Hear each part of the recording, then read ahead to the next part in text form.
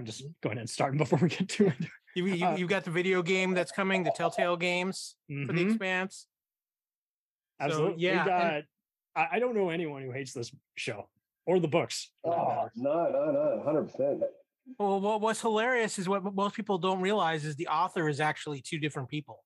Yeah, they don't read the fine print. They just go, "Oh, Game of Thrones in space." It's like, yeah, but that was just the marketing chip. It was already out before Game of Thrones. But yeah. So for those wondering, who are all these people in Jerry Seinfeld's word? We got Kyle Wagner. Welcome. Yeah, it's great to be here for the first time, and I'm really excited about talking about The Expanse, one of my favorite sci-fi shows of recent memory.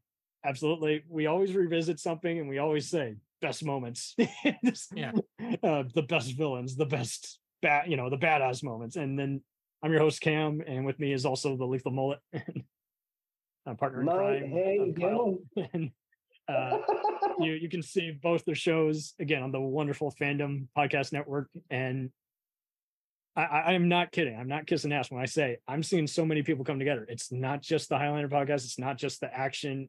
I'm seeing so many people just ignite. It is ecstatic, just like Expanse here. I'm seeing so many people come out of the woodwork who are like, where was this podcast, 5 years ago? Is this, take the compliments is all I'm saying, dudes. It's a ride, but only you can get that kind of compliment, because I see so many people who want to buy compliments, we tried. We're going into year 6 on the Fandom Podcast Network. So. That's fucking amazing. I see so many people. And this is all naturally grown, and we just do it for we love it. We don't do really any Patreon. We don't put ads in our shows. It's just because we want to be able to talk about what we want to talk about and not have people kind of directing what we have to do and say. And we just want to put shows, as we like to say around here, we want to put shows out that feed your ears. It's definitely comfort food to the ears, man. And altogether, what I'm finding now from podcasts is they're kind of learning backwards. It's like, oh, now I'm learning all the public speaking skills I was too lazy to learn from my English professor. They're appreciating radio again, and stuff like Expanse is making people even realize how big like a giant sci-fi opera cyberpunk fanatic they really are, because there's so many Easter eggs to Blade Runner and Total Recall. And for God's sakes, Shankar was the one who wrote some of the best episodes of 90s Outer Limits and even the Data episodes on Star Trek. So it's just like, he's come a long way. And when you have Neil deGrasse Tyson just saying, this is the best legit sci-fi show, it's like, you can't just get that every day. It's kind of amazing. And Adam, I think you'll agree with me on this. We've talked a little bit about this. There's a lot of intelligent science fiction being done right now. There really are. I've had to tell people that. What Denis Villeneuve is doing with his interpretation of Dune. You have Foundation, which I've been catching up on Apple TV Plus. I'm so happy I now get to finally see season 2, because I was waiting, man. And I've also been watching their new show Silo, which has kind of got a little bit of post-apocalypse. Very intriguing mystery show. And it's by the Justified Band of Brothers guys. You would never think they would do sci-fi, but there they are. They're doing sci-fi, and everyone's stretching themselves. Bill Lawrence, everyone knew him as the dramedy guy on Scrubs. Then he teams up with all these other actors and comedians, and he creates 2 hits for Apple back-to-back, Shrinking and Ted Lasso. And that doesn't happen overnight. They got to get comfortable going that avenue, And no, I think that's so true. I see so many people.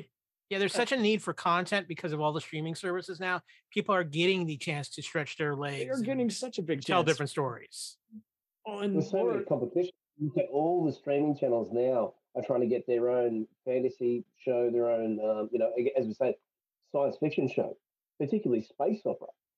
And I think the big thing is the market that Star Wars is kind of leaving as they're kind of failing to bring the goods. There's nothing in the cinemas right now for how many years from Disney, right? And they can't deliver, right? So everyone else has come to the table. You've got a Battlestar Galactica movie that's literally sitting on the shelf currently getting dust. Oh, absolutely, man. Well, and I think that's the key thing is, if there's a need for something that we all want out there, this franchise, Firefly's another one, Serenity. People are always testing the waters. It's like, do I get a comeback? And think about just what came out. Well, think about what came out today. Strange New World season 2 starts today. There you go. And finally, the new season of Black Mirror hit today as well. Yeah. It's our lucky day. And there's just we are in a state of just constant content. Me, and then met by comfort food, junk food. Organized junk food. Part of me is actually glad we have the writer's strike right now going on, just in the aspect I needed a minute to catch my breath as a podcaster, because it's just like, right? It's like I can't keep doing all these podcasts. Oh, and it was gonna happen. It was 1,000% gonna happen. When people play too many games, they got to set an example, and apparently it just got to that point where people were looking at their paychecks. Well, and I've talked to people I know within the industry here in the US, and they're telling me, we've been told you better be ready for either have a lot of non-union jobs lined up or a lot of commercials or something like that, because this thing's not going to change anytime soon, because these companies need to be in a different country there, Kyle. I mean, out here in Australia, we've got an industry just burning with no writer strike at all. I mean, we are kicking down the doors right now. You've got a Mad Max movie that's just about to launch in the next 6 months. Right now, I've got 2 mates working on that film down in New South Wales. They're literally doing reshoots as we speak.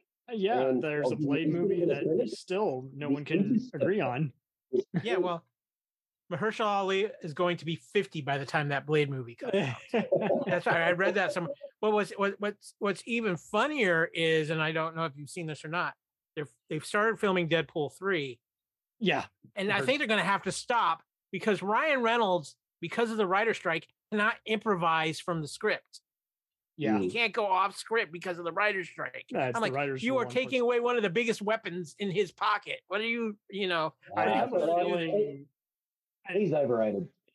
Well, either way, I mean, this is where comedians have to be a little more clever. Is like, hey, instead of just telling the same nightclub joke, just go down an avenue, take a risk. You'll gain more respect points. What's even more interesting, though, and I just listened to a wonderful podcast called The Town, and it's all about inside the industry. And they were talking that out. They were talking about The Flash and how it's actually benefiting because you don't have the talk show circuit to do, because none of these shows can be live right now because they have no writers. Wow. So it's insane what's going on and how much this one thing is affecting so many things. And yet in the meantime, I'm hoping people are using this as a chance to go back and check out some things they haven't watched, like what we're going to talk about now, which is The Expanse. Oh, totally. I'm seeing so many people who are afraid to get into certain things. And I'm like, guys, this is just as good as, deep popcorn, like, any of the Star Wars or Star Trek shows. But it's interesting how some people go right into it and they'll have all kinds of reasons. I just liked how the ship looked. I just liked how the characters were talking. And then the next thing you know, whoa, but this has something more that I did not expect, It's somehow, like many shows, despite being canceled twice, its legacy is still active. Well, what's funny about The Expanse too, and Adam, I think you know this as well. Jeff Bezos at the time, when he was in charge at Amazon at the time, desperately wanted to get The Expanse. Oh, he was so angry when Sci-Fi got it. And so when Sci-Fi realized it was having problems, and yet again the Sci-Fi Channel has to remarket itself and cut expenses, and The Expanse is like their most expensive show to make. The Expanse, yeah. He jumped all over it, but I mean, because he actually intended for The Expanse to get the money that the Rings of Power ended up getting. I mean, should Sci-Fi Channel have even touched it? They don't have the budgets. That's something and they just wanted to be kind of like syndicated programming where it's shot for a tax cut in Canada and airs for 2 seasons. But yeah, they are almost as bad as Netflix, where they cancel without warning. It's like, to this day, one of the shows that makes me so mad that they canceled without warning, because the show ended on such a cliffhanger and I loved it so much, was Dark Matter. Thank you. Yes. I was one of those. I was like, just don't watch those last 5 episodes and boom, you got a complete story, because you're not. And it sucks because I love how Sean Ryan, who you might know from shows like The Shield and Last Resort and Nash Bridges, and he always wraps up every season he's on. He doesn't wait for studio permission. but I respect the Stargate guys too, because they wrote the damn comic. Look at SG. I mean, they had everything running, and then when you move into dark matter, you've got such a ground behind you. You knew you were going to have. People would see parts of that and be like, "Mercenaries in space. I got to see this." Well, you had Stargate Universe, which was pretty gritty, and moving into dark matter, it was a perfect ground run. Oh, and totally. And much like Expanse, it does kind of become kind of a, spot the Stargate or dark matter actor, or even spot the X-Files actor, or any of these other Canadian shows. I mean, and two, at least with Stargate, because they bounced around so damn much, because they started on Showtime, then they went to syndication, then they went to Sci-Fi. They realized we probably need to write every season so it's not on a cliffhanger, because 1,000%. So I got to ask you both, who is each of your favorite characters? We'll go with the Mullet first. Oh, Miller, for sure. Miller is one of those, interesting ones that obviously... Brave captain, very selfless. Well, it's an interesting character, because we get to see him come in and, a little bit like, obviously he's in dealings with Holden and stuff like that as we go through. The first two seasons in particular, we're getting to see everything through his eyes, and then also, this whole Belter, world. And all these prejudices they each have. And Belter Loda, they got these fictional slurs. The Kara G character I was quoting a lot. I was like, oh no, off the bridge. So there's a mate of mine, actually from the UK. He said, it reminds me of when I went to Australia. And I said, why is that? He said, because, mate, you speak the language, but it's completely different down there. I said, how's that? And, and it's straight away, it's our, what we say, our slang, Get on, there you go. It's really right. 3 pips in the barbie, hey, mate, there you go. All that sort of stuff. And unless you know exactly what those terms are, like, hey, mate, grab me a spoon out of the Esky. You'd be like, what? Oh, the chili bit. And they don't know it's just a, icebox. Right. Things like that. Different terms. But like they've done in this beautiful big universe. And it's clever because it drags us in wanting to learn more as we do. ILM wishes it could do visual effects. That's great. Oh, yeah. What do you reckon, Kyle? Kyle, man, who would you sail to the ends of the galaxy with? So with this show, as far as the cast, I mean, the cast from top to bottom is spectacular. There's nobody bad on this cast. They've all been has-beens or semi-working, or they needed the comeback, or just character actors starring everything. And this is all going to be one of their best highlighted roles. I mean, but for me, I think Holden started off as my favorite character, but as the show went on, without a doubt, my favorite character through all of it is Amos. I love Amos Burton. Amos Burton. I believe I'm reading about in this one right now, which is, what is it? It's Memories Legion, and it's these short stories. And you get the churn in it, which is all about Amos and what he's gone through, the poor bugger. Oh, wow. Talk about a character that's been through one end and out the other. I tell you, bloody hell. Well, I think the great thing about the Amos character was he just told it like it was. He just went straight to the point, told you what he was thinking. There was no... Whenever he disarms someone, he says, please don't have me kill you. I don't need any more blood. And so we relate to him because instead of being, like Han Solo, where he's an asshole for the first, 40 minutes and then changes his voice, it's just interesting how is like with this, like you say, he just wants to be very blunt. So I'm going to be slightly cheating. It's a tie between Amos and Bobby. Bobby's great too. Because they're like the Frankie Adams, duo. yes. And Frankie and just like Amos tries to find out who killed his prostitute mom. I just love Bobby. He's just like a bit much like Holden's kind of a fugitive on the run. She's been abandoned by her government because she won't cater to a conspiracy they're coughing up. And it's just like everybody's a bastard, Bastards get along with other bastards sometimes. And this is the point, like they all have to get along in this ship. They all have to take turns. And like you say, Holden's arc is also gold because, like he's a biracial kind of guy. He's trying to understand his upbringing and the different cults. And then again, like he wants the impossible. He wants the world. which he can't have, and then he downplays it. He wants his, separated kid and wife to love him. He's not getting that either. So then he goes with the final. This pretty much leads us into the highlights of the show. Is like, well, I gotta say though, if we're talking about the characters too, yeah, in truth, as great. I mean, we have our favorites. To me, though, the best character, as far as the most developed, the most different angles and everything, is without a doubt Christian, because she is that character. Oh yeah, you want her on your side, but you're still scared to freaking death of her. Oh, well, and you want blunt. She's blunt as a butter knife. I mean, she really. I've always loved that actress, but yes, Soren Agladishu, who she of course is a legend. And her, I mean, and her voice is you don't miss her voice. Recognize that raspy voice, yeah. Oh, yeah, she had a few cigars in that time. Yeah. And just the way she curses is also kind of adorable because it just kind of adds to her mighty woman kind of character. It's like you don't expect that from this gal. I don't have any issues with any of her scenes, and that says a lot because I see so many people when there's politics introduced, they want to fast forward through that part of the show, but I've never seen anyone say it with this. I don't have any issue other than that it was confusing at first that her husband changed actors, but that's a different story. Yeah. I was like, hi, seeing things?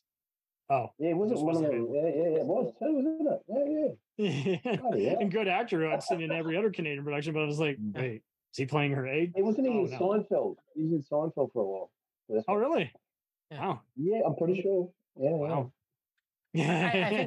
I think one of the great things about the Expanse. One of the great things about the Expanse, so you talked about the political of it. The Expanse plays the political so well because it isn't dull and boring. It's you're analyzing it and seeing it through these three different factions that have experienced so many different things, and they all have a valid point. And that's what makes it even more fascinating. Then you add in this terrorist group who in their own right have a valid point, even though they're taking it out to an extreme. Absolutely. But you can actually find, that's one of the magics about this, is that you can find a sympathy from every side.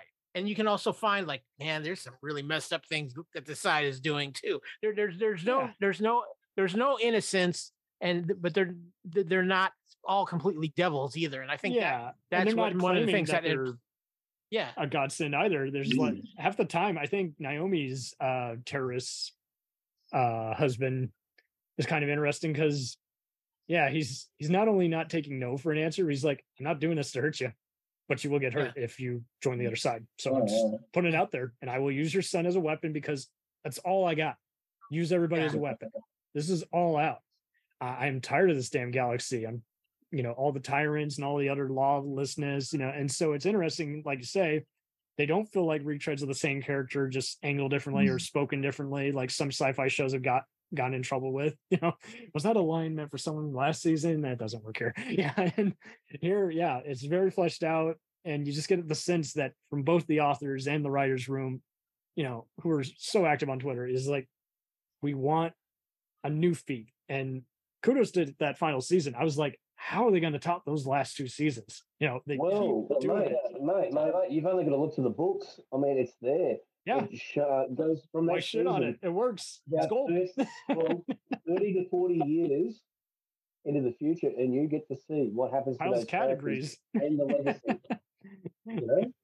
Kyle's categories. The other great thing about the Expanse too is because I think they did work with the authors so well in keeping it true to the books, but still working to make it for television. And you brought this up earlier.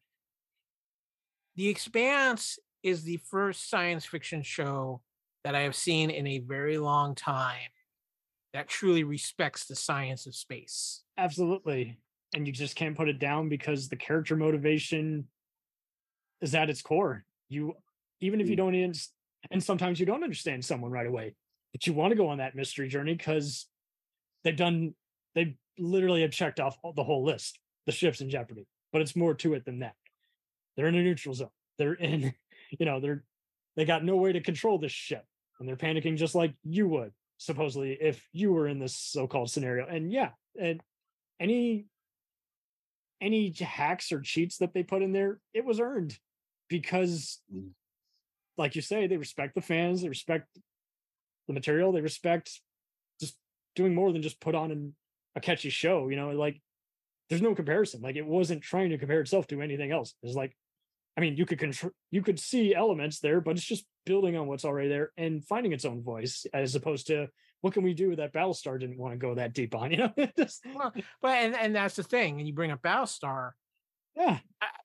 I think the one thing that there's a lot of I think threads you can pull from Battlestar to the Expanse. The biggest one for me is yeah. But the biggest one for me is, again, respecting the actual science of space, where space, no matter what is bad is going on, space is like, okay, we're in space. We've got to respect that or we're screwed. And I think that's one of the things that I loved about the Expanse was, compared to even Star Wars or Star Trek or anything, space is an actual, like, something we need to worry about. Where within those type of shows, it's like, we're not even worried about the fact that the vacuum of space is just a few inches through a piece of metal or a piece of glass. Instead of figuring out how to get someone's attention, you know, with a gratuitous sex scene or gory shootout, let's just have them just say what is happening. And like, I kid you not. So long story short, when this premiered in 2015, were you guys there from day one, or did you catch up on it when it? Okay, well, so I saw only the first 2 episodes. I was like, this is a dynamite show. And I'm going to get sucked in and I'm going to fail college. So let me get out of college first and come back to this. And I kept reminding myself. And then my sister got exactly that same like little toy figurine of the Rocinante, you know, ship that Mullet has. And then I was like, motherfucker, I got to get back to it. And then finally, you know, it's renewed for a second year on Amazon, second to last year. I'm like, okay, diving in. And so by the time I was caught up, season 6 had just premiered. I'm like, let's fucking kill this, guys. let's watch this. And it was a trip. It was really good. But I also had to remind everybody, you know, this is just like any of these other Amazon shows. That's their signature. It's just like Reacher. It's just like Bosch. You have to watch 3 episodes a night and be taking note. You will forget stuff. That's key to your enjoyment. So don't, you know, some shows you can kind of have in the background and you mostly get it all, like Breaking Bad, but you cannot have this in the background. You will miss everything because it's not even just a visual. It's Easter. There's so many little story elements to it. And Adam, I think we've had this conversation about it. How, even with the changeover to Amazon, because the stuff the Sci-Fi Channel did, obviously didn't have quite the budget, but it was it was still pretty top notch for the time. Right. And the Sci-Fi, the good thing that Sci-Fi did, and this is always when Sci-Fi Channel gets a hold of something, you never know. Sci-Fi Channel respected what where it came from and the source material and the creative thought, which is so wild.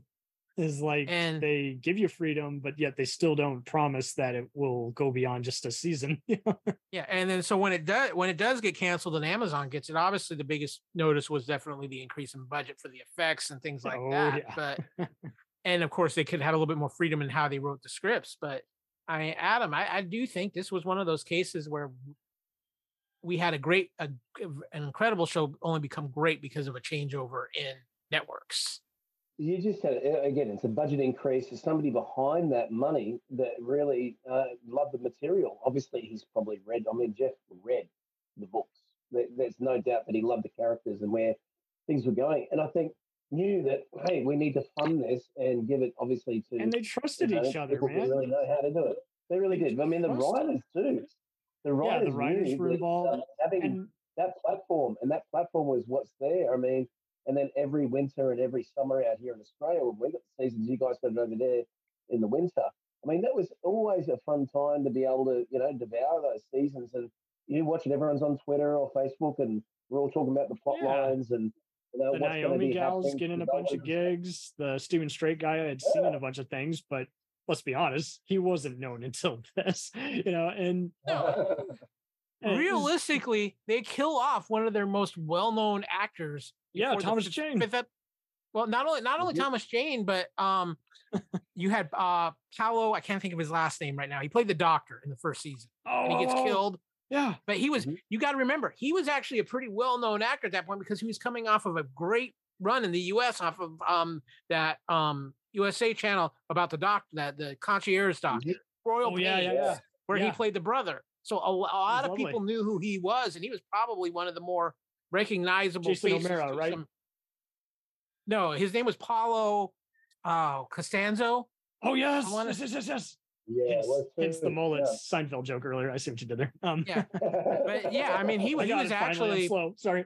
He was probably at that time when that show premiered, one of the most known faces on television at that time, because that show was such a huge hit for the USA. 1,000%. He didn't know why it was so popular, but yeah, you're like, and this got our trust so much to where it's like a rarity. It kind of just reminds you, kind of just by half the time the suits don't know why they get, lightning in a bottle, and sometimes they leave it alone, other times they make it worse. But it's just kind of a big reminder, is like,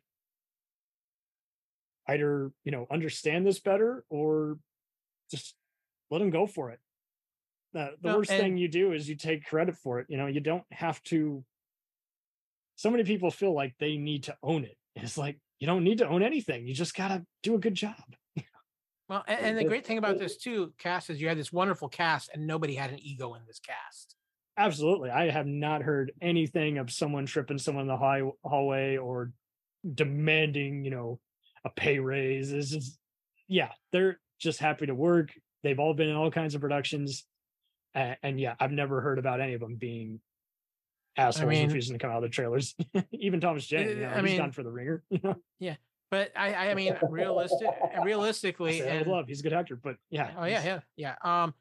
Realistically, I think this is one of the reasons why they maybe had a little bit of issue with the direction of the show at the end. Is obviously there was the one controversy with Cass Anbar, and they had to change his character's story because they had to write him off the show, and understandably so under the things. But Adam, you and I have talked about that, and I mean, I kind of wonder if that happening didn't kind of put them in a spot where they weren't sure what direction they could really go.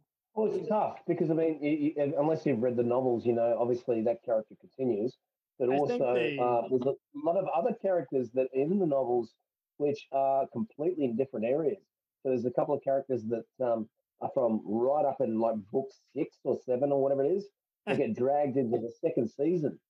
And now that becomes part of the Belter sort of it's natural. You see them in the background knowing they're going to probably be a force at play, but you don't know how, instead of they literally let it all out of the bag, and I don't accept this because this was ham-fisted. And no, that's so true. I think they figured, again, I do not speak for these, disclaimer, but I think they were just comfortable just going their own way with it at those last 5 episodes, because they're just like, it's pretty hard to just kill this. We gain the respect. We're not doing anything drastic that we don't think the character would do in some capacity. And I mean, I've seen so many shows with a similar arc like this, where the melodrama of a terrorist family is just done to death.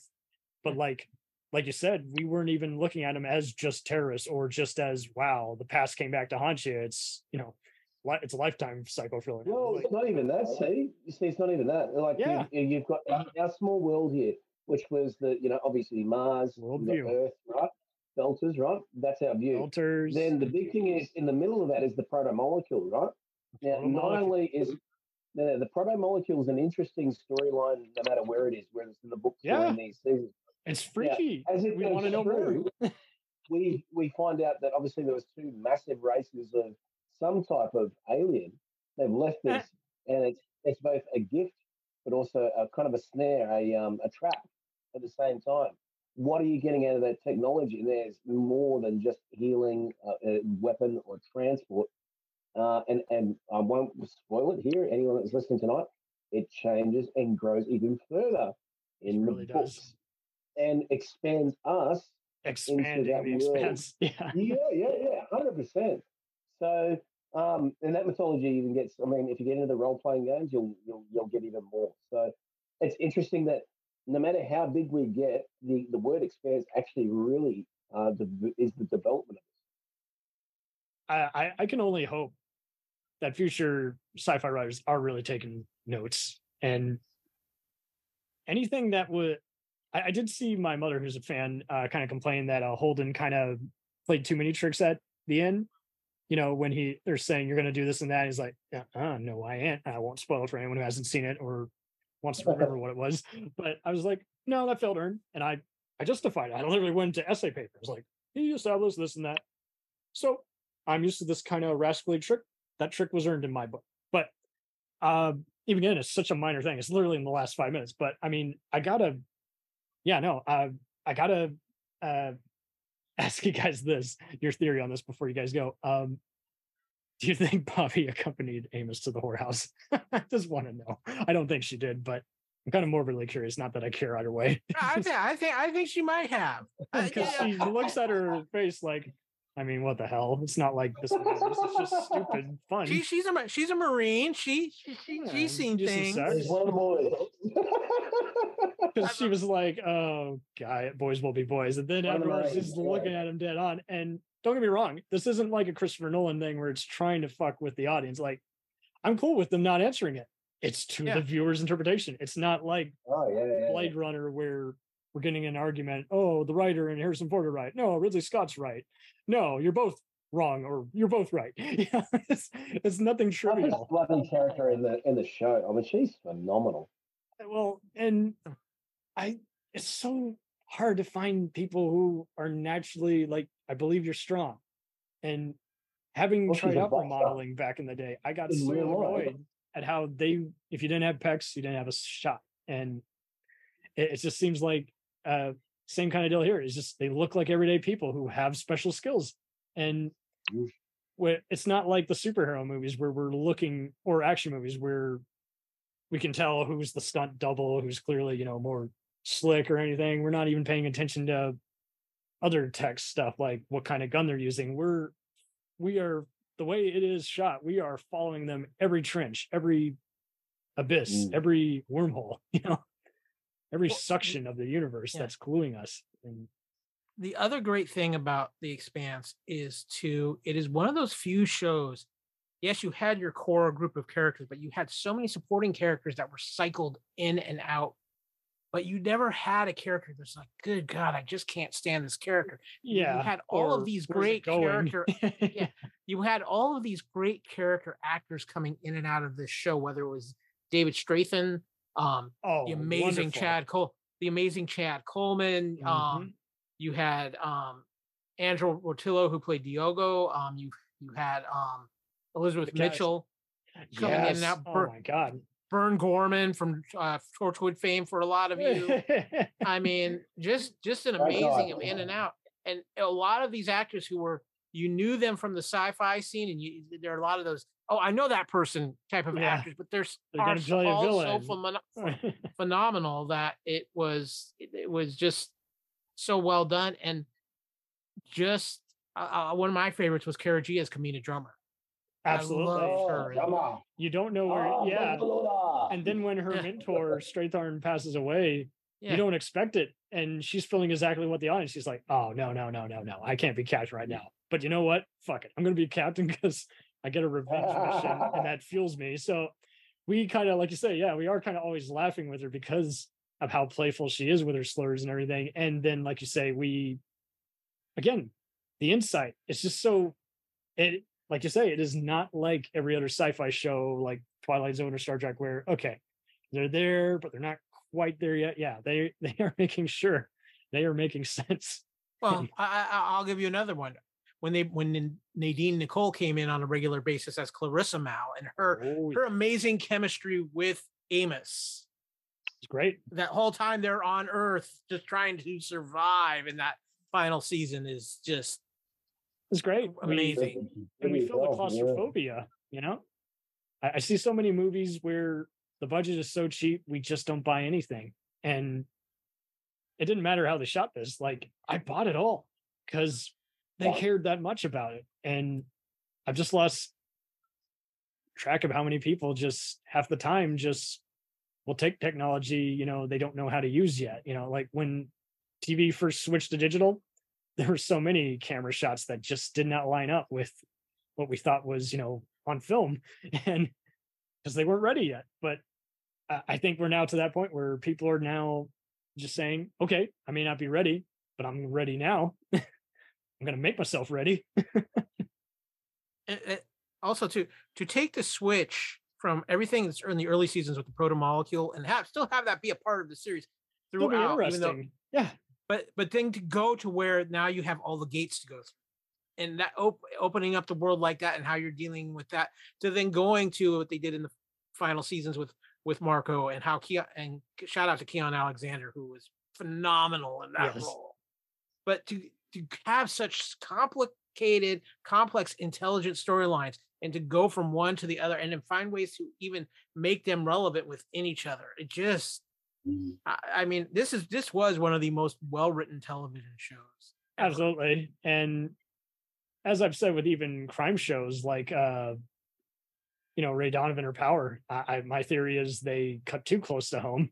Critics are afraid to even give them a single nomination because they're going into very deep territory. They're like John Wick, but if John Wick got really fucked up, and with more than just revenge and bloodshed and cool assassin world with Tarantino type dialogue. But we'll return after these messages. Hello and welcome to Culture Shocked, the pop culture podcast brought to you by 4 aging millennials and our outdated opinions. Join us every Tuesday as we discuss movies, TV, games, and even music, new and old. Dude, what do you think you're doing? Are you seriously trying to record a promo without us right now? Well, yeah. Dude, you can't just do the promo by yourself. Who's gonna listen to that? Yeah, and you probably haven't even told them that we're a pop culture podcast where we always agree on everything. For instance, the Sam Raimi trilogy, easily being the best of the Spider-Man movies. No. But I think we can all agree that Jaws is a classical masterpiece. Nope, don't like that. But we do all agree that the sequel trilogy of Star Wars is the best in the Skywalker saga, right, guys? That comment is so ridiculous. I don't even know where to Anyways, that'll do it from all of us here at Culture Shock. Thanks for listening. Do you ever find yourself thinking about who would win in a fight between Goku and Superman? Hi, I'm James Gavsey, and on the Who Would Win show, me and my co-host Ray ignore anything important happening in the outside world and debate fictional battles between characters from comics, movies, and video games. We got a new show every week, and almost always am I the winner. Yeah, not true, Ray. In the past, we've discussed such matches as Captain America versus Darth Vader, Solid Snake versus the Iron Giant, classic matchups like RoboCop versus Terminator, and even the Muppets versus Sesame Street. That one was crazy. So if you're a fan of geek culture and love a spirited debate, check out the Who Would Win show wherever you get your podcasts, or check us out at whowouldwinshow.com.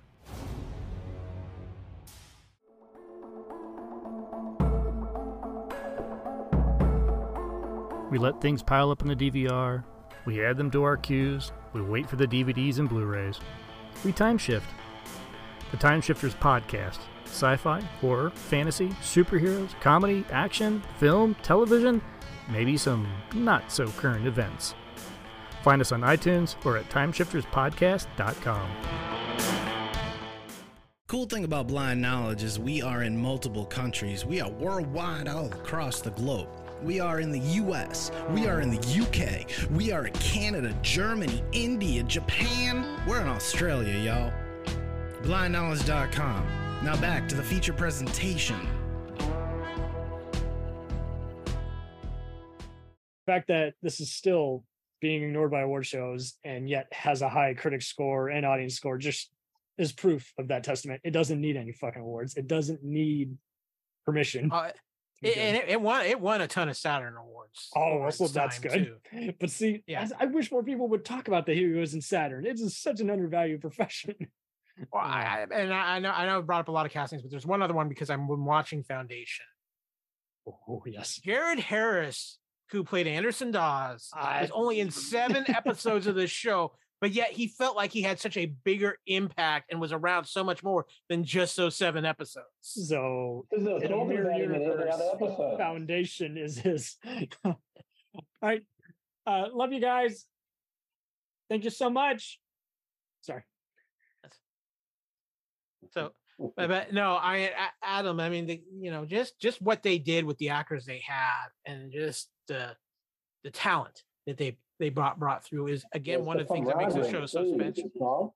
It's the camaraderie. I mean, these guys really had a rapport together, and they were invested in the story as much as obviously Ty Frank and them. But I think what the thing is, as they grew through, they didn't know where things were going unless let them try and figure out. Let them analyze this like Breaking Bad. Let them say, if they can do good, you got no excuse. I hope any line producer is looking at this and going, You don't need 20, plus million to be fucking good. You need care and time, So one of the points, and I'm curious to get what both of your takes are on this, because I actually haven't had a chance to discuss this with you, is one of my biggest beefs with like, as much as I love Star Trek Picard season 3, even Mandalorian season 3, one of the things that a lot of these modern shows have lost is the sense of character peril. And the Expanse, every space battle, everything that's going on, you really felt like there's a possibility we could have this main character die. I think the only other show that in modern TV that's really done that successfully is Game of Thrones, because they established that right out of the gate that guess what, nobody's safe in the show. But the Expanse, you always felt like whether the amazing and beautiful space battles or whatever was going on, somebody could not walk away from this that you never, as a character, you really care about. Absolutely. They treat these characters at peril all the time. And what did that, the justice for us as, readers of the books or watchers of the show, is that we're learning more about what it takes for them to, bring their next level. It's the classic hero's journey that George Lucas has already talked about with Joseph Campbell or Frank Herbert with Dune. All those elements that they put in there is bringing out what we love about those characters, and plus having to, Amos, for example, wouldn't lift up, anything to help anyone, but he realizes he has to for him to survive. And in that, he becomes a more compassionate person.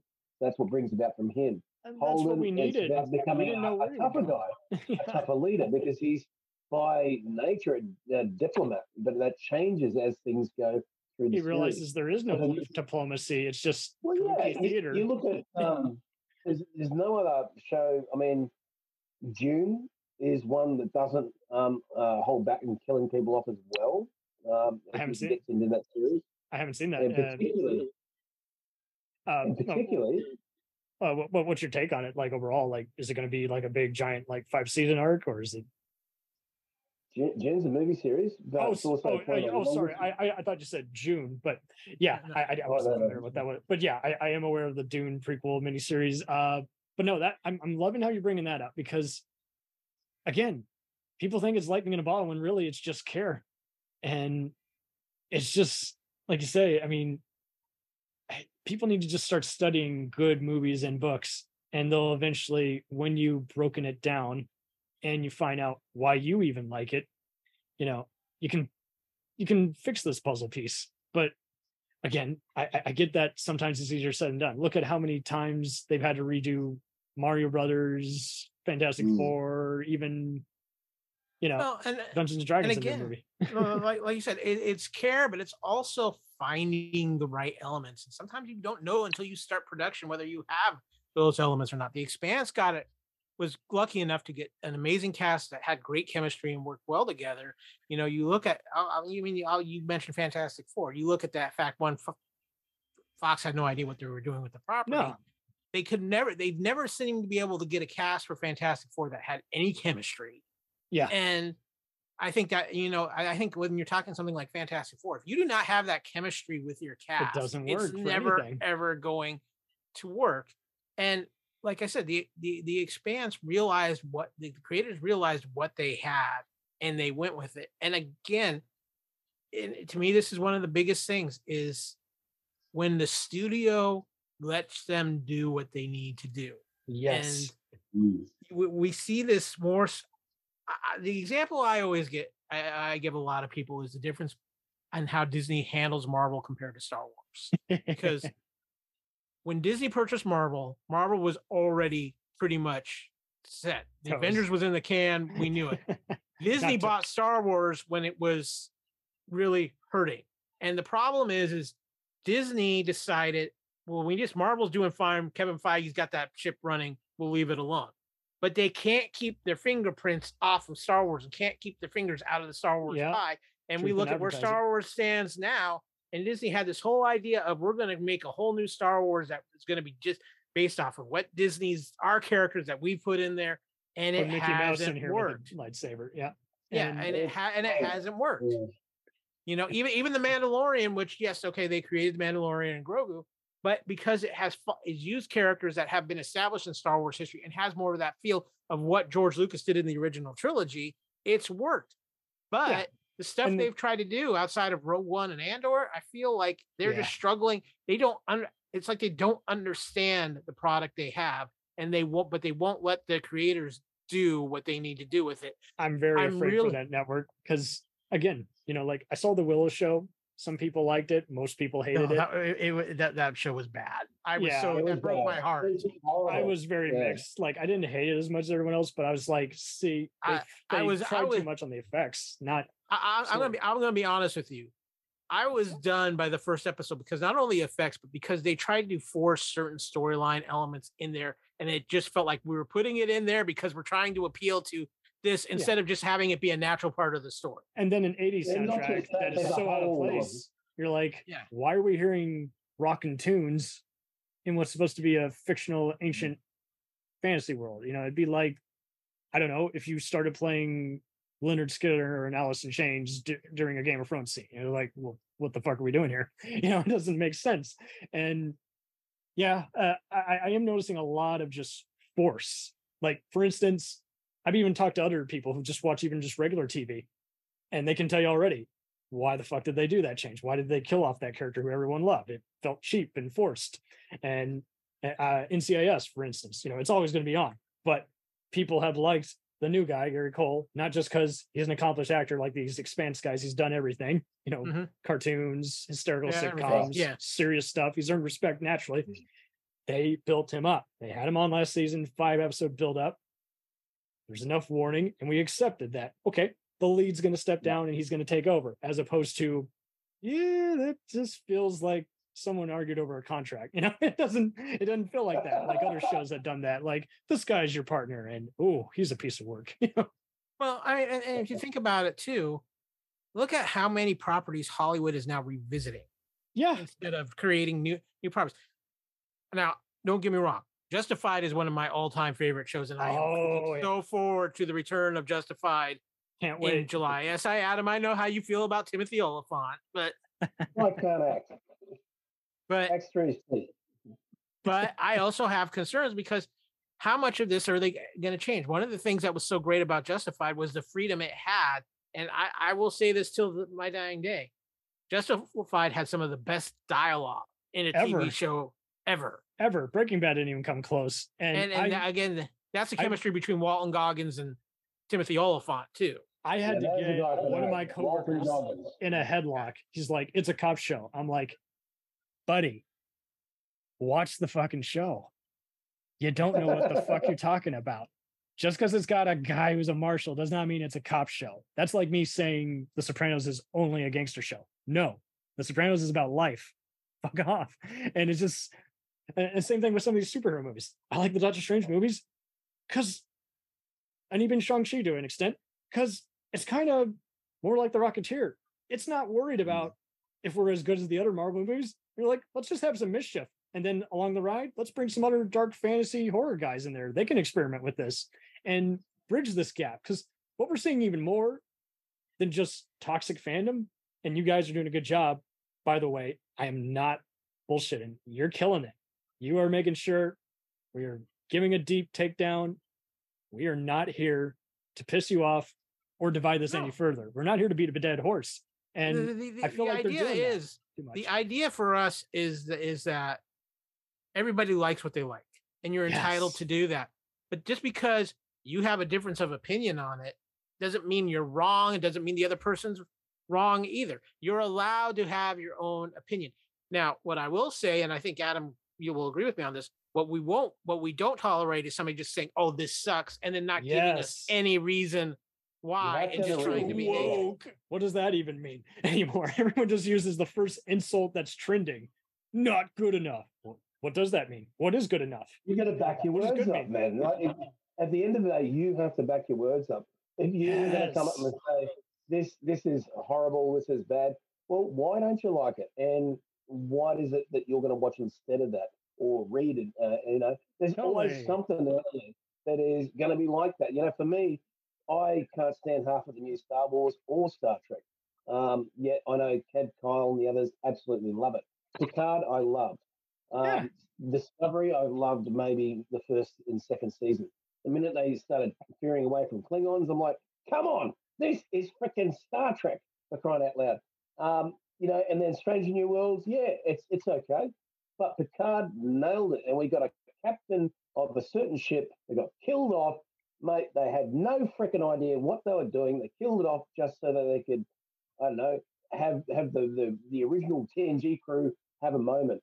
And that really they actually ticked me off. A final poker game that actually meant something instead of let's do it for the billionth time just because fanfare, motherfuckers. But yeah, that is a good point because I'm noticing what's dividing fans even more nowadays is half the time just how the dialogue's done. Like they're even bringing sitcoms back, and half of them I'm just rolling my eyes. I'm like, it ended perfectly. It doesn't need it anymore. I'll probably watch 5 episodes and then say, fuck it. Why was I thinking? And there's plenty of other shows where I'm telling my parents, hey, remember that show you liked in the 80s? It's coming back. And they're like, oof, beating a dead horse. I think there's 2 big things going on within the fandom bubble. And I think this is one. I think this is, and the Expanse actually is a representation of this because I think this is where we're going wrong. The Expanse was this great standalone thing. They didn't try to make 18 different spin-offs out of it or anything like that. Now, I know that there are rumors that Amazon still would very much like to revisit the world of the Expanse with some films. And I'm all for that. But I think where we're having the problem is that, and I am nobody's a bigger Marvel fan on the planet than I am. I grew up reading Marvel comics. the MCU is one of the greatest things as far as I never thought I'd see these comic characters on the screen like this. However, and this has always been a Hollywood. What the MCU did with the Infinity Saga and being able to have this grand experiment that worked over a 10-year span was a one-time lightning in the bottle. You cannot repeat this mixture. No.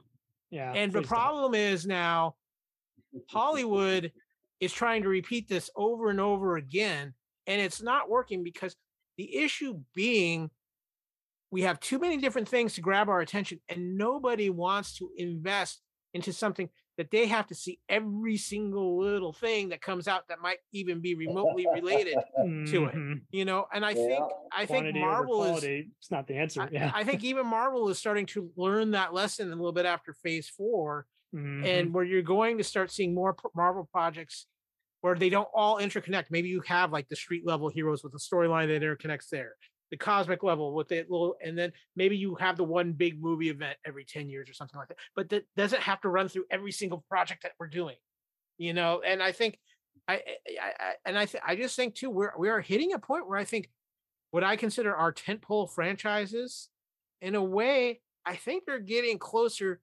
to either end of life or in need of some serious renovations and renewals to themselves to refresh. Star Wars needs it desperately. Star Wars needs to get out of the Skywalker saga timeline.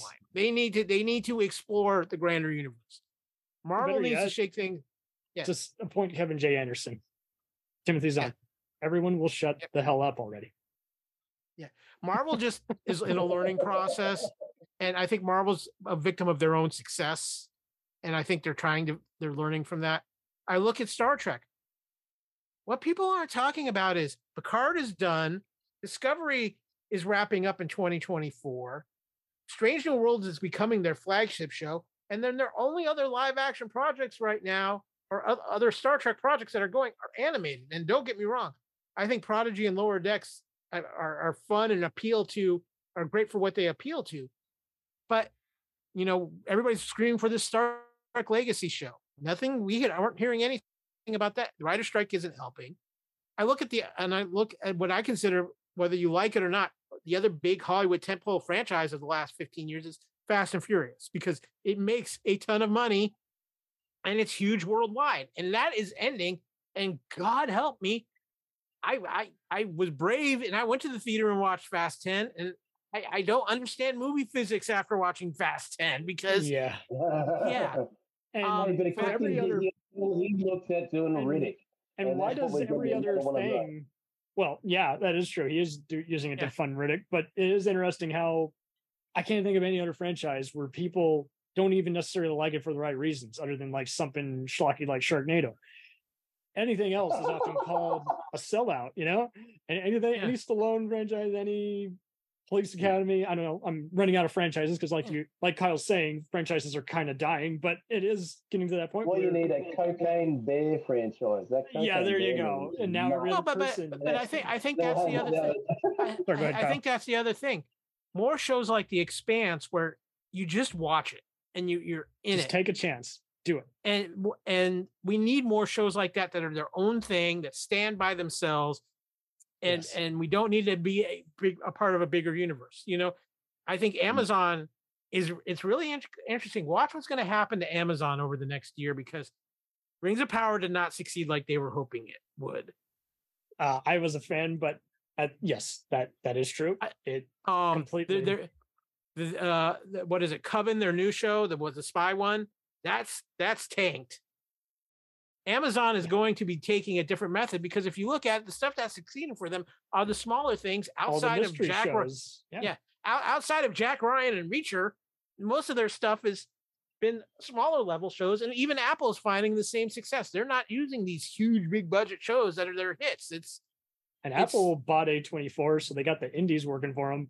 And Amazon just bought MGM, so they really got it going for them. You know, it's just so it's interesting, because I look at The Expanse as one of those bridge shows from one time to another, because you had it on a network with Sci-Fi Channel, which I think within 5 years, the Sci-Fi Channel is going to be something that we're going to talk about in the past. Network, I don't know. The Sharknado Network. Boom. There's a whole nother podcast to be talked about the history of the Sci-Fi Channel. That is quite. When they changed the name. Well, but even still, so you had it on the Sci-Fi, then it went to Amazon and became part of this streaming boom. Yeah. They get that win. So I think when we look back on it in history, it's a real interesting show to look at for that reason, as well as just how amazingly well done it was. Yes. And it's a lost art, because half these fools who get all the credit, they don't know why it works. You look at how every other 90s blockbuster had to look just as big as a Die Hard or Terminator movie. And it's like, do you know why they work and why these knockoffs don't? You know, it just got annoying, because you're seeing it. You're seeing what they don't see. It's just sorry. But you're and to your point too, the other thing that Hollywood is guilty of is we have a successful franchise. We're going to make it successful until we've driven it into the ground, and then some. Taken. We didn't expect it to even be good. Hacks, you know. And yet I see Hollywood also have the ability to at least somewhat resuscitate a franchise. And I look at a movie I just saw this over this past weekend. I went and saw Transformers: Rise of the Beast. Yeah. And I will say this, I had fun. Is it a great movie? Yeah. No, but I had fun, and it represented a lot of stuff from when I loved about Transformers, which realistically, the first Transformers movie is great. It represented a lot of things. After that, it went off the rails. And Bumblebee kind of set it right again. I love Bumblebee so much. I tried selling everyone on it, and some people didn't even want to see it because they had grown so attached, believe it or not, to even the characters. I'm like, trust me, you cannot. Your argument is invalid. They play the 80s theme from the 80s movie. That alone makes it great. But for the first 10 minutes of Bumblebee alone that was hysterical. I'm sorry, it's an orgasm for Transformers fans. Really Everything on Cybertron is just. They got Fred Dryer from freaking Hunter to play the sheriff. I mean, it's like it's such an unusual cast that shouldn't even work. Come on, even you get John Cena, who I still to this day think a lot of people just underrate, because the man is comic gold. If you've ever seen some of his comedies when he just lets loose, he was great on there. Graham Norton was fantastic on that. Yeah. Yeah, absolutely. And I think he is capable of, I think he's growing as an actor. I mean, Peacemaker was phenomenal. Yeah, really emotional. And I saw some people who didn't want to see it because they weren't crazy about either Suicide Squad. I'm like, shut up, watch it. If you like The Boys, if you like Deadpool, this is your cup of tea. But yes, just like all these other movies that we can compare and contrast, like we don't have to compare Expanse to Mondo. It's just similar and different. Same thing with all these revenge movies. I can watch all the Equalizers and John Wicks of the world and not get bored. And then I see all these other movies. And I'm like, I'm going to judge you on your own thing. Did this actor who's, it's a pretty simple formula. Take a has-been actor who's a badass and have him go out for revenge. Simple. And yet I've seen so many fuck it up where they take it too serious, or they go on too long, or the plot's just dreadful. It just plays like a lesser Bronson crap fest, And yeah. Speaking of that, Adam, when is the Australian production of Revenge of the Mullet start? Revenge of the Mullet. I'll let you guys go after this. Well, I can tell you this much. There is a production currently souping up down here at Village Roadshow, which is literally about 2 blocks from my place, where they shot Street Fighter with Jean-Claude Van Damme, The Phantom. No. Yeah. And so I thought it was only Thailand. No. Well, they might have done some location work, but all the studio stuff is done here. But down here, what they've done is they started doing sets and stuff like that outside for Mortal Kombat 2. And the hot tip is that Carl Urban is joining to lead this as Johnny Cage. That has been the rumor. Yeah. So he just left. Here's the interesting thing. My karate schools had amazing. His agent going around looking for his places to train to get ready for the role, because he's doing a tournament sports karate role. Now, if they've got his person going out there, you can't let him leave Australia until he does Dread 2 as well. Right. Oh, no holds barred. We don't.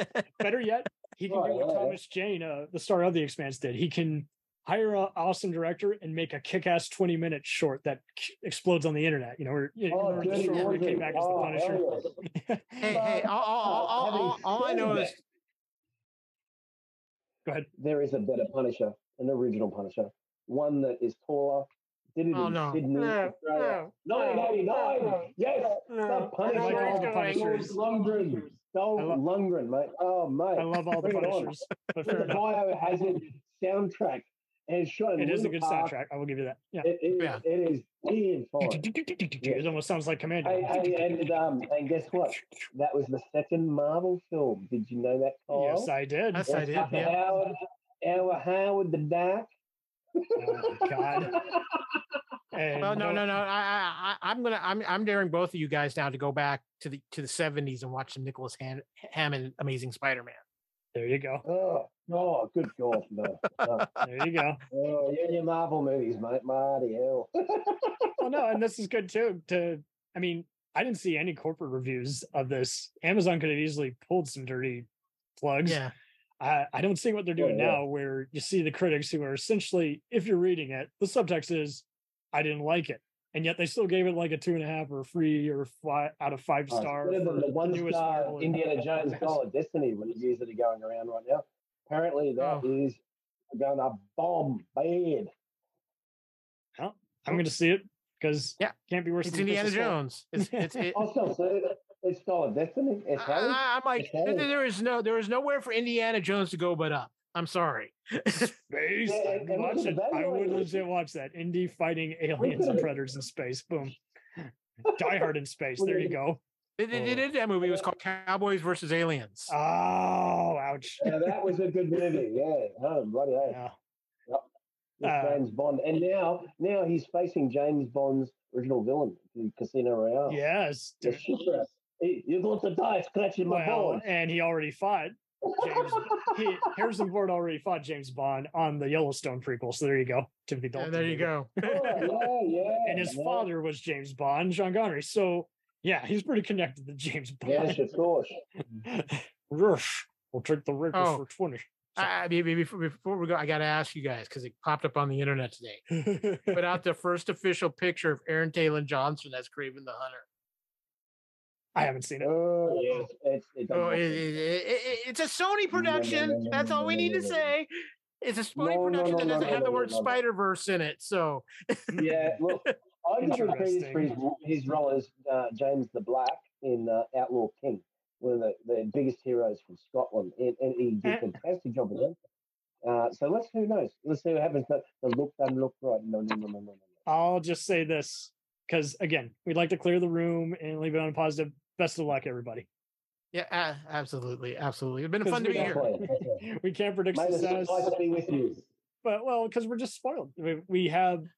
I missed the days when movie trailers were produced in studios before they got lazy and said, let's hire people who clearly fast forwarded for the movie and took all the fart jokes and gore and sex and put it in the red van. I do miss the days too where we got scenes that were in the movie trailer. Next week in the movie. Babylon 5. Yeah. Coming to theaters from Joel Silver and Richard Donner. Yeah. It's funny you mentioned Babylon 5. The trailer for the new animated dropped today. It looks beautiful. They sold me on that voice cast alone. Phil Lamar as Dr. Franklin. I'm like, fuck yes. And I know it's the only way to make sense. What's amazing, what's very cool is too, Straczynski said he went to all the surviving cast members and said, this is what I'm doing. If any of you say, no, you're not comfortable with somebody when the character is being voiced by somebody else, I will not do it. And the whole surviving cast members said, no, this is a great tribute to them. We want to do this. And we're okay with that aspect. So. Awesome. Totally. I mean, and that says a lot because they had so many fallings out. Even after a while, Andrea Thompson was like, I don't care. And Jerry Doyle and JMS were fighting. And then they were talking about doing a reboot and everyone was still skeptical. They're like, well, he's involved, but CW's got. They were skeptical because it was the CW. Yeah. I don't want Melrose Place 2.0 in space. I want or the hit and miss DC shows. The best DC shows, in my opinion, are if it's not the 90s Flash, then it's probably going to be Gotham or Pennyworth, but that's just me. So though I actually give them credit because I really didn't think they were going to renew Superman and Lois, which I think has been better than what I expected it to be. And they renewed it for a 4th season. I thought it with everything that's going on at Warner Brothers and with the CW, I thought it was gone. Right. And they got the Gotham Knights, and I take it you've heard how there's recurring jokes. No, yeah, Gotham Knights is done. Right, yeah, it's done. But I find it so funny how, kind of like with all these reviews, how you have to literally just shuffle through it to where you might as well just suffer and just watch the product because you're getting. I haven't. I'll be honest with you. I came out and I didn't even know it came out. I mean, that's just how off the how much care they put into it. But yeah, like I even told my sister, who's usually up to bat, and she's like, "Never heard of it. Sorry." I'll give you you want an example of a show like that I gave a chance, and I was really not quite sure what the heck it was going to be. With Titans, and Titans. I loved Titans. Titans was much better than I thought it was going to be. Oh, did you like that? And one of them ended up being Jack Reacher. Yeah, well, I'm going to tell you, I have no problem looking at Minka Kelly in the Dove outfit. I'm just going to say. Oh yes. Oh. Swear we're not prudes. Anyway, but yeah, it's also just interesting just seeing.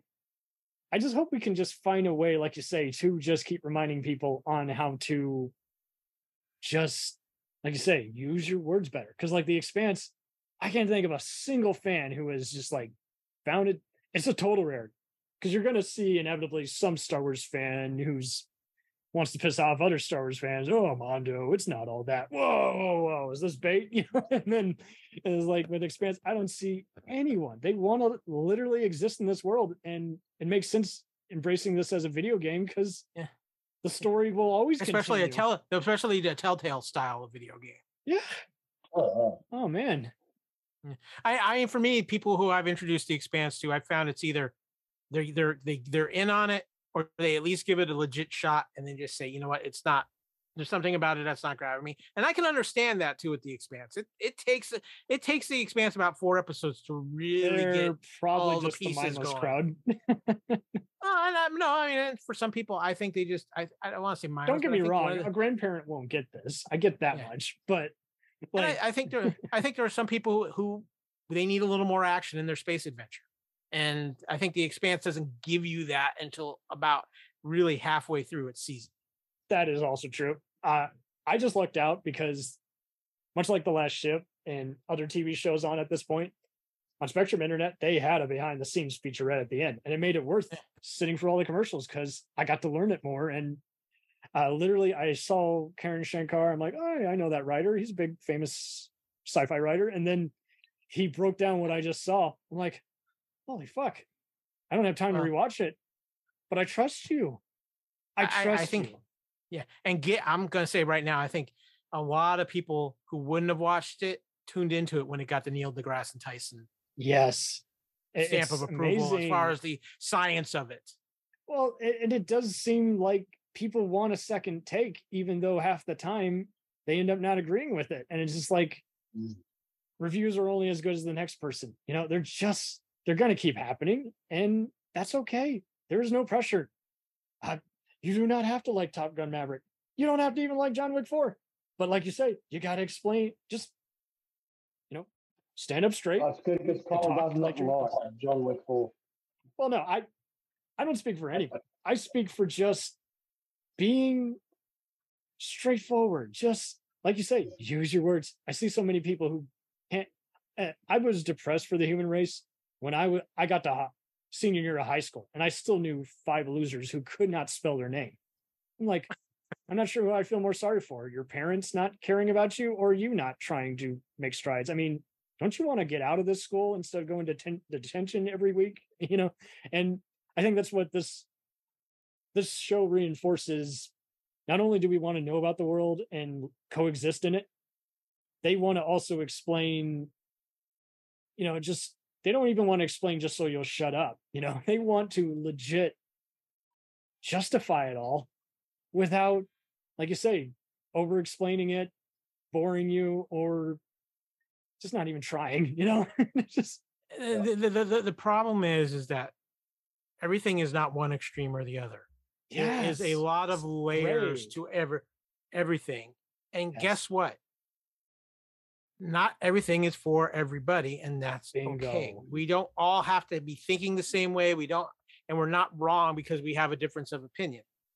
Right? We can't all be fans of certain directors even. I mean, we can't all be, we're all fans of Uwe Boll. He makes the best movies in the world. We can't all be that. No. Absolutely. Yeah, how much did you get paid for that? How much did you get paid for that? Right now. A lot. It doesn't even matter at the end of the day. Yeah. I mean, altogether, people think I'm crazy when I say I did not care for the last few Scorsese movies. I prefer him when he was at his height. And so many people. I agree with you there. Yeah, 100%. I mean, that movie. I kid you not. When I roasted The Irishman on social media, I had fans coming at me like they were actual mobsters. I was like, chill the fuck out. Do you see me exploding on your case when you bash Tom Cruise or someone else overrated? Hey, I cannot wait for Dead Reckoning. I think the Mission Impossible franchise is one of those franchises.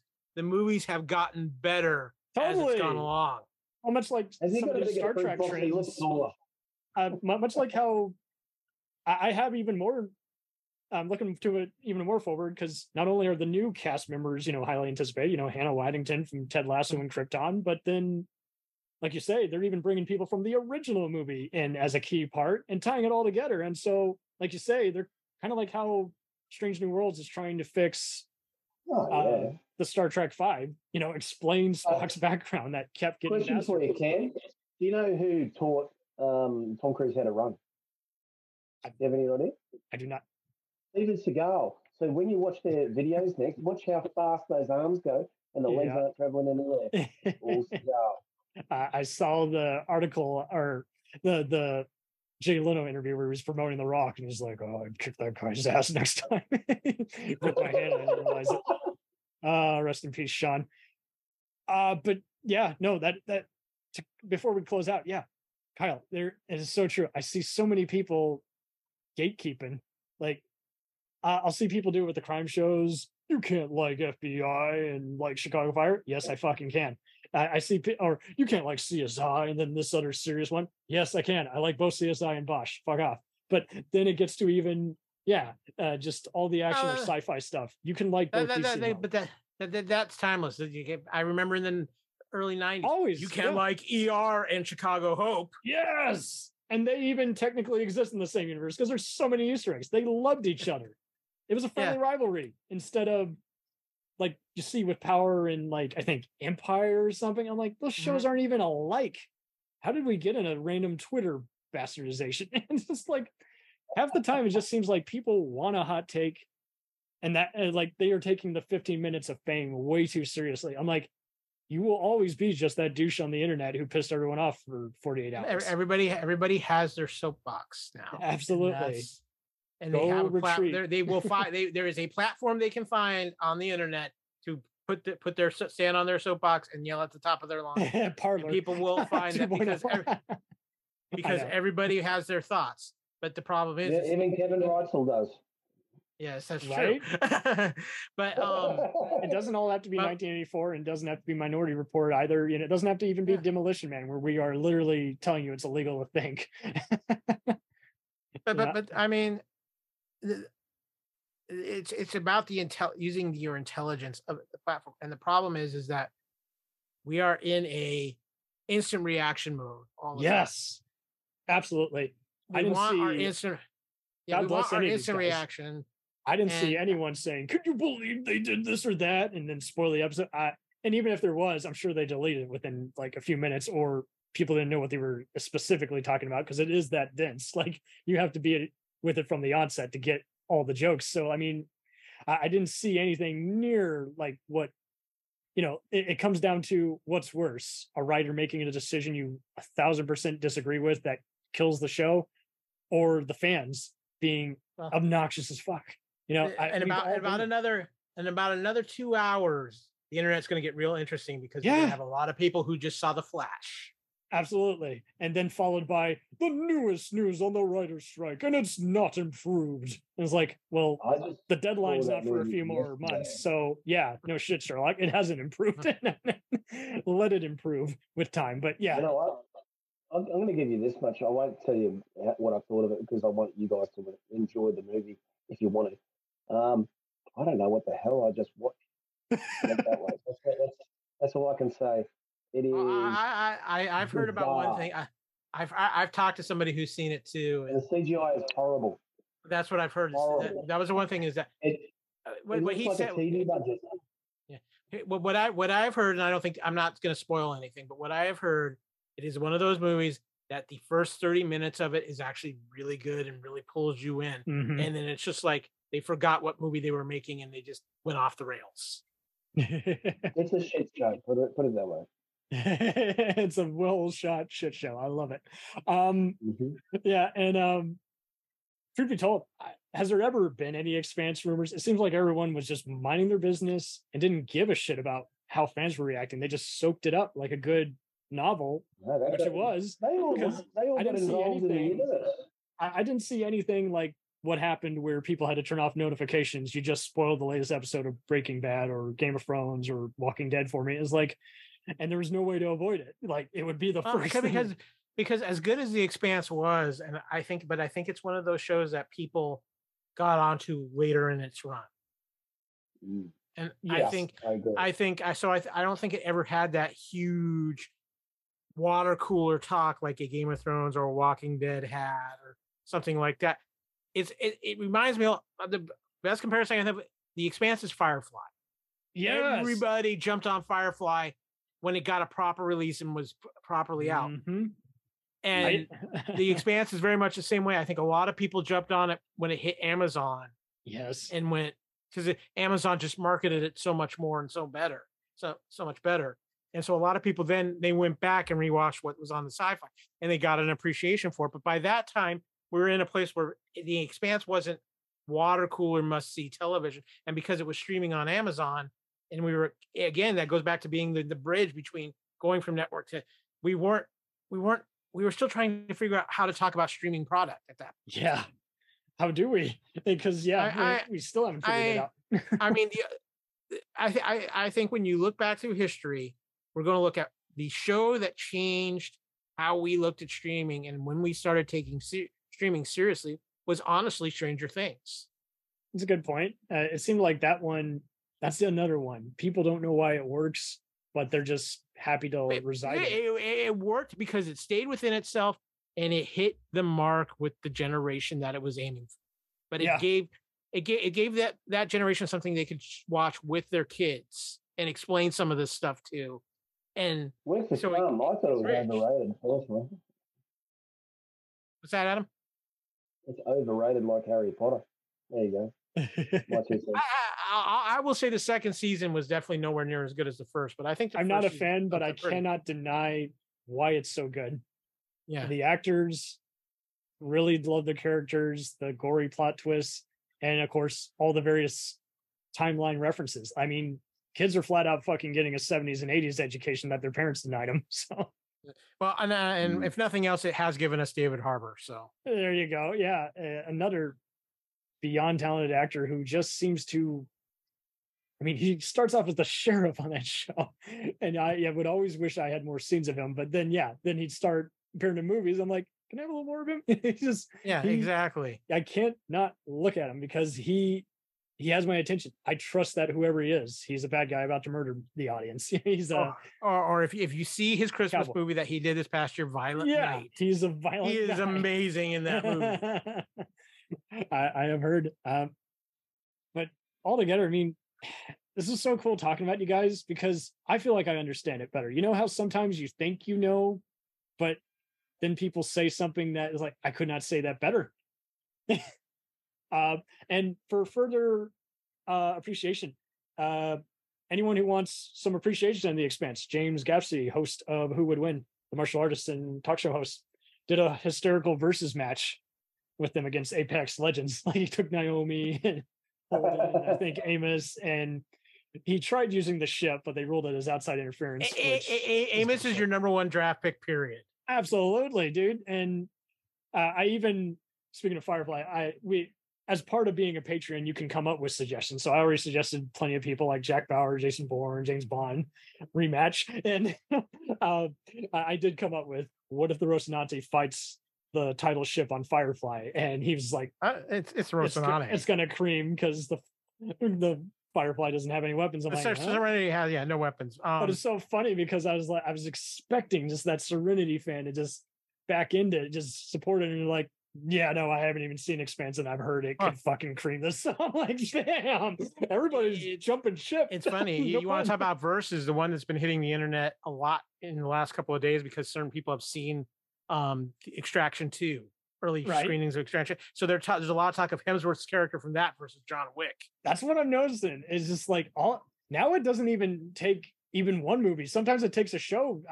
I came up with one which was Jeff Bridges' character on The Old Man versus a spy on another recent show, and I got a lot of feedback on that. And I was like, I didn't expect it to get any hits, because I watch more TV than the average Joe. But I was just like, they're like, "Oh, good matchup." I'm like, "Okay, thank you." I was hoping for a fun matchup. Bring back Celebrity Deathmatch. It literally is Celebrity Deathmatch, and it's just so funny because James literally just asks questions. Is like, do you think so-and-so could use a force choke, even though he's technically not a Sith Lord? Done. And the other host, Ray, likes to just yell at people and just, watch YouTube videos. It's like, dude, you are trying too hard just to win. Just be a smartass. You'll win with flying colors. Oh, man. You can have people who are virtually useless. Like, I don't know, Wicked the Ewok and Jar Jar Binks versus Neelix and, I don't know, some other annoying Star Trek character. And you still won't know who will win because it's humorous. But yeah, it was a good match, the Expanse versus Apex Legends, and that was total bullshit that they didn't get to use the Rocinante and it was ruled as outside interference. I'm like, no. Even if Apex still wins, you have to use the Rocinante. That's like, I don't know, James Bond without a car. It doesn't fucking work. There is no James Bond without the gadgets in car. And just doing the whole, well, let's say for instance, they don't have it. Fuck off. You're not going to get Batman without his cape. So same logic applies here. And it's just funny just having to tell people you are overthinking what's supposed to be fun geekdom. But without that, you guys fucking own this chat. And everyone, please check out the Fandom Podcast Network. Check out Lethal Mullet. Check out all kinds of discussions that Kyle campaigns, and good job on social media, dude. You are always interacting. You're checking off the list. Adam is phenomenal on social media. My partner Kevin, my partner in the Fandom Podcast Network, Kevin, is all over the place. And yes, like you said, check out the Fandom Podcast Network. It's either find it on YouTube under Fandom Podcast Network for our videos, or go to fpnet.podbean.com or any of your podcast catchers. We're on all of the major ones, and of course, you can find the Lethal Mullet as part of the Fandom Podcast Network, right, Adam? You can also catch all my craziness and anything martial arts wise, all the stuff that I teach on at the Evil Mullet on Twitter, Facebook, Instagram, on TikTok now and everything. But yes, you can find the shows, and soon you'll find a live John Wick chat going out in the next day or two as well. That's what's interesting too, is how martial arts movies vary by audience. I will see ones that will have 5-star ratings. I'm like, that hero was bland. I didn't buy any of the fights. And then there's other ones where people shit on, like, I don't know, man. This reminds me of some junky direct-to-video made-for-TV movie that had Don the Dragon Wilson or Cynthia Rothrock. Which I'll say about martial arts is, by the way. I'll say about martial arts is we're just a few weeks away from season 3 of Warrior on streaming. And Mark, the amazing Mark Dacascos will be part of season 3. Oh man, that dude, that Iron Chef, man, he's fucking dynamite. He's a legend. Yes, he is. Lovely guy. So I have a mild connection. I've talked to a guy who's directed a lot of his recent movies, Chaos. You might know from Talking To and Ballistic Expert Sever. And he's like, Mark's the only actor I trust. He doesn't overthink shit. He knows what to do. He can cry on command in addition to doing action. There's nothing better. This is as close as I get to having a Nick Cage or Keanu Reeves type. And truthfully, the best Crow after Brandon Lee. Thank you. Yes. Oh man, that movie, that show gets shat on so many times. People need to. Enough people don't know about that show. That show needs a proper re-release, and so they can people can watch that season. That show is phenomenal. Is the DVDs uploaded onto YouTube? I think that might be the best way, kind of like Tales from the Crypt. Yeah. That's how the next generation gets it, since the streaming platform hasn't put it up and the DVD is out of print and too expensive. Yeah. Exactly. But we'll get there. Yeah, no. I've kept you guys too long, but man, did you fucking dominate this chat and appreciate you having us on that. These guys, appreciate you. Let me sneak. Yeah, appreciate you. Let me sneak it in at the last minute. Last minute. All of this. Kick ass, man. Godspeed. Great. Great show. Thanks for having us. Thank you so much, Expanse. It rules. Yes, absolutely. Thanks again. Godspeed. We'll do something again soon. I know you've been trying to get in touch with me for a while, and my schedule. I've had some family health issues. I just got over insomnia. Yeah. So it doesn't happen. Yeah. You just shoot me a message on Facebook or something like that, and I'll. Make sure you send me a friend request, because I don't know if you sent me a friend request on Facebook. I thought it didn't. I'll try again. Double check it. Maybe you have. I've got through so many, and I've been so busy when we're doing all these shows for the network. I do most of the editing, so it keeps me busy. But yeah, we'll hook up and do something. We'll get you on something with the Fandom Podcast Network too. Okie dokie. It's a deal. Sounds good. We'll see you, man. Good to do the show. Thanks again.